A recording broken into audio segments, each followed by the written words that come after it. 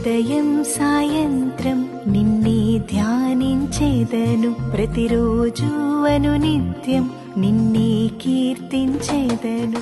యేసుక్రీస్తు నామంలో Indian community church Boston కుటుంబ పక్షంగా మీ అందరికీ శుభాభివందనాలు తెలియజేస్తున్నాను.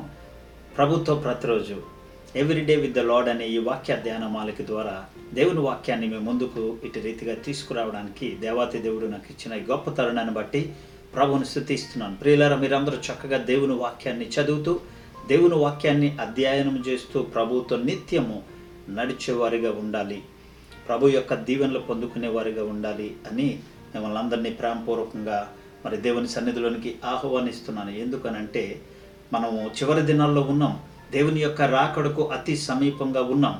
మనం అందరం సిద్ధపడే వారిగా ఉండాలి అని దేవుని వాక్యం సెలవిస్తుంది. దేవుని రాకడలో మనమందరము ఎత్తబడే బిడ్డలుగా, ఎత్తబడే కుటుంబముగా, సంఘముగా మనం ఉండాలి.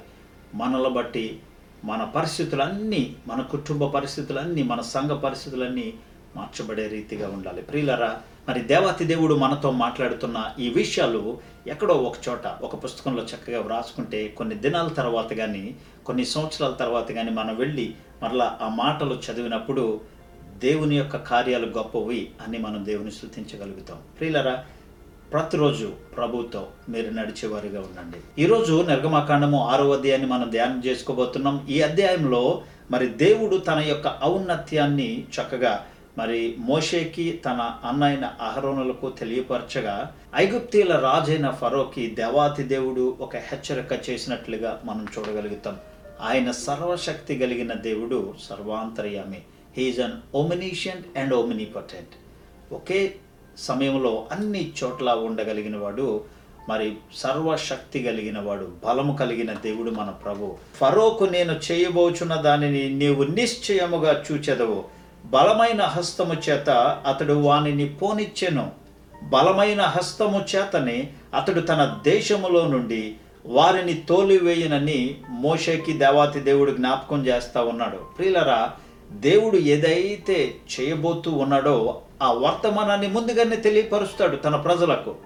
శత్రువుకైనా తన ప్రజలకైనా ప్రభు ముందుగానే జ్ఞాపకం చేస్తాడు. ఈ రోజుని ఎవరైనా ప్రభువుని కలిగి, ఒకవేళ మీరున్న పరిస్థితిలో, బాధలో ఉన్నా, కష్టంలో ఉన్నా, ఎలాంటి పరిస్థితుల్లో మీరు వెళ్తున్నా, అంటే ఇతరులకు చెప్పుకోలేని సమస్య, అది మీ ఉద్యోగ సమస్య అయినా, కుటుంబ సమస్య అయినా, ఆర్థిక సమస్య అయినా, ఎలాంటిదైనా కూడా మరి ప్రభు గొప్పవాడు అనే సత్యాన్ని మీకు ఈ అధ్యాయం ద్వారా తెలియపరుస్తున్నాను. అంత మాత్రమే కాదు, మోషేకి జ్ఞాపకం చేస్తాను, నేను యెహోవాను అంటే తన నామము యొక్క ఔన్నత్యాన్ని చెప్పడమే కాకుండా తాను ఎవరో మరి మరలా మోషేకి జ్ఞాపకం చేస్తా ఉన్నాడు.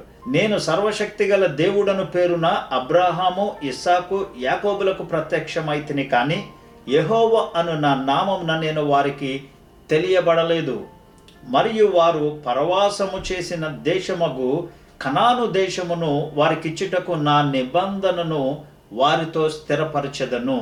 ఏదైతే మరి దేవాతి దేవుడు ఇవ్వబోతున్నాడో ఆ ఆశీర్వాదము కానీ, ఆ వాగ్దత్తపు భూమి ఏదైతే ఉన్నదో, కనాను దేశం ఉన్నదో, పాలు తేనెలు ప్రవహించు దేశాన్ని వారికి వాగ్దత్తపు దేశముగా ఇస్తాను అని ప్రభు జ్ఞాపకం చేశాడు. ఇక్కడ చెప్తున్నాడు, నా నిబంధనను జ్ఞాపకం చేసుకొని ఉన్నాను, కాబట్టి నువ్వు ఇశ్రాయేలుతో ఇలాగ చెప్పుము, నేనే యెహోవాను, నేను ఐగుప్తీయులు మోయించు బరువుల కింద నుండి మిమ్మును వెలుపలికి రప్పించి వారి దాసత్వములో నుండి మిమ్మను విడిపించి నా బాహువు చాపి గొప్ప తీర్పులు తీర్చి మిమ్మను విడిపించి తిని.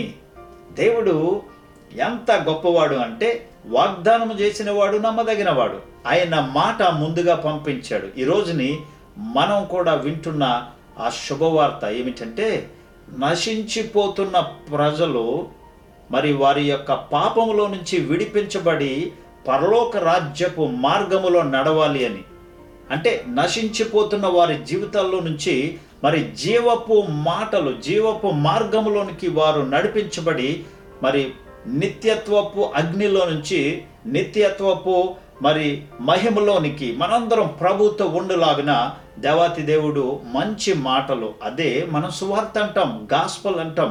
ఈ మాటలు ఎవరైతే విని రక్షించబడి యేసు ప్రభుని సొంత రక్షకునిగా అంగీకరిస్తారో వారు విడిపించబడతారు. వారి పాపాల్లో నుంచి వారు బయటికి తేబడతారు. అంత మాత్రమే కాదు, వారిని పవిత్రులుగా చేసి పరలోక రాజ్యాన్ని ప్రభు ఇచ్చేవాడు. ఇక్కడ మరి తన ప్రజలైన అబ్రహాము, ఇస్సాకు, యాకోబులకు కూడా దేవాతి దేవుడు జ్ఞాపకం చేశాడు. వారికే కాదు, వారితో పాటు ఈరోజు ఎవరైతే ఆ ప్రభువుని వెంబడిస్తారో వారందరికీ కూడా అదే ఔన్నత్యాన్ని నేను ఇస్తాను అని ప్రభు జ్ఞాపకం చేశాడు. అంత మాత్రమే కాదు, మరి నూతన నిబంధనలో అపోస్తలుడైన పౌలు గారిని జ్ఞాపకం చేసుకుంటే ఆయన కూడా తన చివరి మాటలు కూడా తిమోతికి వ్రాస్తూ తన జ్ఞాపకం చేస్తున్నాడు. మరి నేను మంచి పోరాటము పోరాడి తిని, నా పరుగు కడముట్టించి తిని, నా కొరకు నీతి కిరీటము ఉంచబడింది. అంత మాత్రమే కాదు, నా కొరకునే కాదు, ఎందరైతే ఈ ఔన్నత్యాన్ని కలిగి ఉంటారో వారందరికీ కూడా ఆ నీతి కిరీటాన్ని ప్రభు ఇచ్చేవాడు అని మరి అపోస్తలుడైన పౌలు నూతన నిబంధనలో కూడా జ్ఞాపకం చేస్తూ ఉంటాడు. ప్రియులరా, దేవుణ్ణి ఎవరైతే కలిగి ఉంటారో దేవుడు వారిని విడిపిస్తాడు. మిమ్మును నా ప్రజలుగా చేర్చుకుని మీకు దేవుడనయ్యుందును. అప్పుడు ఐగుప్తీయుల బరువు కింద నుండి మిమ్మును వెలుపలికి రప్పించిన మీ దేవుడైన యెహోవాను నేనేనని మీరు తెలుసుకుంటారు. మీరు నాకు సాక్షులుగా ఉంటారు అని ప్రభు జ్ఞాపకం చేస్తూ ఉన్నాడు. నేను అబ్రహాము, ఇస్సాకు, యాకోబులకు ఇచ్చేదనని చెయ్యి ఎత్తి ప్రమాణం చేసిన దేశంలోనికి మిమ్మల్ని రప్పించి దాన్ని మీకు స్వాస్థ్యముగా ఇచ్చేదను. నేను యెహోవాను. ప్రతి విషయానికి కూడా ప్రభు జ్ఞాపకం చేస్తాను, నేనే ఆ ప్రభువుని, నన్ను వెంబడించండి. సమస్తమైన భారాన్ని మోసుకొనిచున్న మీ ప్రజలు మరి వాటన్నిటిని విడిచిపెట్టి మీ బాధల్లో, కష్టాల్లో, ఒకవేళ ఇహలోకపు బానిసత్వంలో ఉన్న మీరు నా దగ్గరికి వస్తే పరలోకపు ఆశీర్వాదం, విడుదలను నేను ఇస్తానని దేవాతి దేవుడు జ్ఞాపకం చేస్తూ ఉన్నాడు. మరి మోషే ఇజ్రాయేలీలతో దేవుని యొక్క ఔన్నత్యాన్ని చెప్తారు, కానీ మరి వారు వెళుతున్న మనోవ్యాకులమైన పరిస్థితులను బట్టి, కఠినమైన దాసత్వంను బట్టి మరి మోషే చెప్పిన మాటలు వారికి అంత నిజముగా అనిపించలే. మనం కూడా అలానే ఉంటాం. కొన్నిసార్లు ఎవరైనా దేవుని కలిగిన బిడ్డలు మన దగ్గరకు వచ్చి, దేవాతి దేవుడు మన పక్షాన్ని ఉన్నాడు, మీ కొరకు ప్రార్థన చేస్తాం, మరి మీరు కూడా దేవుని మీద ఆధారపడి జీవించండి అని కొన్నిసార్లు చెప్పినప్పుడు అవి వారికి అంతగా అనిపించవు. ఎందుకంటే వారు వెళ్తున్న బాధ, కష్టము, వారు మరి ఎక్కడైతే బంధించబడ్డారో ఆ మాటలు వారి జీవితానికి కొన్నిసార్లు అర్థం అవ్వడానికి చాలా సమయం పడుతూ ఉంటుంది. ప్రియులరా, మరి దేవాతి దేవుడు గొప్పవాడు అనే విషయాన్ని మనం ఈ అధ్యాయం ద్వారా నేర్చుకోగలుగుతాం. అంత మాత్రమే కాదు, దేవాతి దేవుడు మోషేకి జ్ఞాపకం చేస్తున్నాడు, నీవు లోపలికి వెళ్ళి ఐగుప్తు రాజైన ఫరోతో ఇజ్రాయేలీలను తన దేశములో నుండి వెలుపలకు పోనీయవలెను అని మరి దేవాతి దేవుడు మోషేకి జ్ఞాపకం చేసిన తర్వాత మోషే చెప్తాడు, చిత్తం ప్రభు అని అన్న తర్వాత తను చెప్తాడు, ఇజ్రాయేలీలే నా మాట వినట్లేదు, నేను నోటి మాంద్యము గలవాడును గనుక ఫరో నా మాట ఏమి వింటాడు అని ప్రభువుతో చెప్పినప్పుడు ఆ తర్వాత దేవుడైన యెహోవా మోషే అహరోనులతో మరి జ్ఞాపకం చేస్తాడు, ఇజ్రాయేలీలను ఐగుప్తు దేశంలో నుండి తాము వెలుపలికి రప్పించుటకై ఇజ్రాయేలీల యొద్దకును ఫరో యొద్దకును వెళ్ళవలెనని దేవాతి దేవుడు వారికి ఆజ్ఞాపిస్తాడు. మరి ఇజ్రాయేలీల యొక్క మూల పురుషులు అంటే ఆ పితరుల కుటుంబాల పేర్లు మనం చూడగలిగితే, ఇజ్రాయేలు జ్యేష్ఠ కుమారుడైన రూబేను కుమారులు హానోకు, పల్లు, హెస్రోను, కర్మి, వీరు రూబేను కుటుంబములు. షిమ్యోను కుమారులు యెమూయేలు, యమీను, ఓహదు, యాకీను, హోసరు, కనాను స్త్రీకి కుమారుడైన షాపులు, వీరు షిమ్యోను కుటుంబములు. లేవి కుమారుల పేర్లు వారి వారి వంశములు చొప్పున ఏవనగా గెర్షోను, కాహతు, మొరారి. లేవి 130 ఏండ్లు బ్రతికెను. గెర్షోను కుమారులు వారి వారి వంశముల చొప్పున లిబ్ని, షిమి. కాహాతు కుమారులు అమ్రాము, ఇస్హారు, హెబ్రోను, ఉజ్జియేలు. కాహాతు 130 ఏండ్లు బ్రతికెను. మొరారి కుమారులు మహాలి, మూషి. వీరు తమ తమ వంశావళుల చొప్పున లేవి కుటుంబములు. అమ్రాము తన మేనత్త అయిన యెకోబేదును పెండ్లి చేసుకొనెను. ఆమె అతనికి అహరోనును, మోషేను కనెను. అమ్రాము 130 ఏండ్లు బ్రతికెను. ఇస్హారు కుమారులు కోరహు, నెపెగు, జిక్రి. ఉజ్జియేలు కుమారులు మిషాయేలు, ఎల్సాఫాను, సిత్రి. అహరోను అమ్మీనాబాదు కుమార్తెయు నయస్సోను సహోదరి అయిన ఎలీషేబాదును పెండ్లి చేసుకొను. ఆమె అతనికి నాదాబును, అబీహును, ఎలియాజరును, ఈతామారును కన్ను. కోరాహు కుమారులు అస్సీరు, ఎల్కానా, అబియా, సాపు. వీరు కోరాహీయుల కుటుంబములు. అహరోను కుమారుడైన ఎలియాజరు పుతియేలు కుమార్తెల్లో ఒక ఆమెను పెండ్లు చేసుకొనెను. ఆమె అతనికి ఫినెహాసును కనెను. వీరు తమ తమ కుటుంబములు చెప్పిన లేవీల పితరులకు వారు మూల పురుషులు. ఇజ్రాయేలీలను ఐగుప్తులో నుండి వెలుపలికి రప్పింపవలెనని ఐగుప్తి రాజైన ఫరోతో మాట్లాడిన వారు వీరందరూ. ఆ తర్వాత మోషే, అహరోనులు కూడా అందులో ఉంటారు. మరి ఐగుప్తులో ఉన్నప్పుడు యెహోవా మోషేతో మాట్లాడిన ఆ రోజు మరి దేవాతి దేవుడు జ్ఞాపకం చేస్తా ఉన్నాడు. నేను యెహోవాను, నేను నీతో చెప్పినది యావత్తు నీవు ఐగుప్తి రాజైన ఫరోతో పలుకమని మోషేతో చెప్పినప్పుడు మోషే తండ్రి అయిన దేవుని సన్నిధిలోనికి వెళ్ళి చెప్తాడు, చిత్తగించుము ప్రభువా, నేను మాట మాంద్యము గలవాడను, ఫరో నా మాట ఎలా వింటాడు అని మరలా మరి దేవుని సన్నిధిలోనికి వెళ్ళి మాట్లాడతాడు. ప్రియులరా, ఇక్కడ నేర్చుకోవాల్సిన సత్యం ఏమిటంటే దేవుడు గొప్ప కార్యాలు చేయగలిగిన వాడు. నీవు నోటి మాంద్యము గలవాడువై ఉండొచ్చు, కానీ దేవాతి దేవుడు గొప్ప ఔన్నత్యము కలిగిన వాడు. మరి దేవాతి దేవుడు మోషేతో చెప్పాడు, నీ చేతిలో ఉన్నదేమిటి అని అంటే కర్ర అన్నాడు. దానిని కింద వేస్తే అది పామైంది. మోషే యొక్క చేతిని మరి తన గుండె మీద పెట్టుకోమని చెప్పాడు. ఆ తర్వాత అది కుష్టిగా మారడం, తెల్లగా మారడం, ఆ అవయములో అది ఒక ప్రత్యేక భాగంగా కనిపించడం. ఆ తర్వాత మరలా ప్రభు మరి అది మామూలుగా చేసిన దేవుడు. తర్వాత మరి నీటి ఒడ్డు దగ్గరికి వెళ్ళమన్నాడు. ఆ నీటిని ఎండిన ఆ నేల మీద వేయమన్నాడు. ఆ నీటిని తీసుకెళ్లి ఎండిన నేల మీద వేసినప్పుడు అది రక్తంగా మారడం. ఇవన్నీ కూడా మరి దేవుని యొక్క సూచక క్రియలు, గొప్ప కార్యాలు, అక్కడ అద్భుత కార్యాలు దేవాతి దేవుడు చేశాడు. మనుషులకు అసాధ్యమైనది దేవుడు చేయగలిగిన వాడు. అందుకే మన దేవుని యొక్క ఔన్నత్యము గొప్పది. ఈ రోజుని మరి మోషే లాంటి, అంటే నేనెందుకు పనికిరాను, నోటి మాంద్యము గలవాడును, నాకు ఎబిలిటీస్ లేవు అని అనుకుంటే నా ప్రభు గొప్పవాడు.